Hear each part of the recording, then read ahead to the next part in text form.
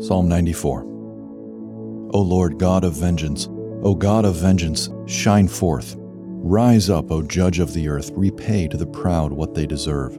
O Lord, how long shall the wicked exult? They pour out their arrogant words, all the evildoers boast. They crush your people, O Lord, and afflict your heritage. They kill the widow and the sojourner and murder the fatherless. And they say, the Lord does not see, the God of Jacob does not perceive. Understand, O dullest of the people, fools, when will you be wise? He who planted the ear, does he not hear? He who formed the eye, does he not see? He who disciplines the nations, does he not rebuke? He who teaches man knowledge, the Lord, knows the thoughts of man, that they are but a breath. Blessed is the man whom you discipline, O Lord, and whom you teach out of your law, to give him rest from days of trouble, until a pit is dug for the wicked. For the Lord will not forsake his people, he will not abandon his heritage. For justice will return to the righteous, and all the upright in heart will follow it. Who rises up for me against the wicked? Who stands up for me against evildoers? If the Lord had not been my help, my soul would soon have lived in the land of silence. When I thought, my foot slips, your steadfast love, O Lord, held me up. When the cares of my heart are many, your consolations cheer my soul. Can wicked rulers be allied with you, those who frame injustice by statute? They band together against the life of the righteous and condemn the innocent to death. But the Lord has become my stronghold, and my God, the rock of my refuge.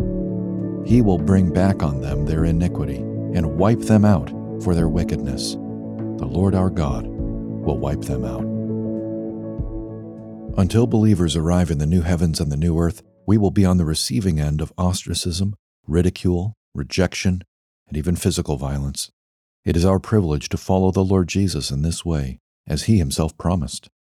But this has always been true of God's people, going all the way back to faithful Abel's being persecuted by faithless Cain. Here in Psalm 94, we see the psalmist grieving over the violence and injustice directed at the faithful. He cries out to God for justice. In doing so, he gives believers words to speak to God today when in similar angst. The bottom line promise to which the psalmist clings is that the Lord will not forsake his people. Even the psalmist's use of the covenant name Lord, Yahweh, speaks to the covenant loyalty and commitment by which God has bound himself to his people. It is these covenant promises in which the psalmist finds relief. When the cares of my heart are many, your consolations cheer my soul. Do you have heart cares today? Does it feel like your foot is slipping? Like the very earth beneath you is becoming unstable and slippery in light of the many worries and anxieties pressing down upon you?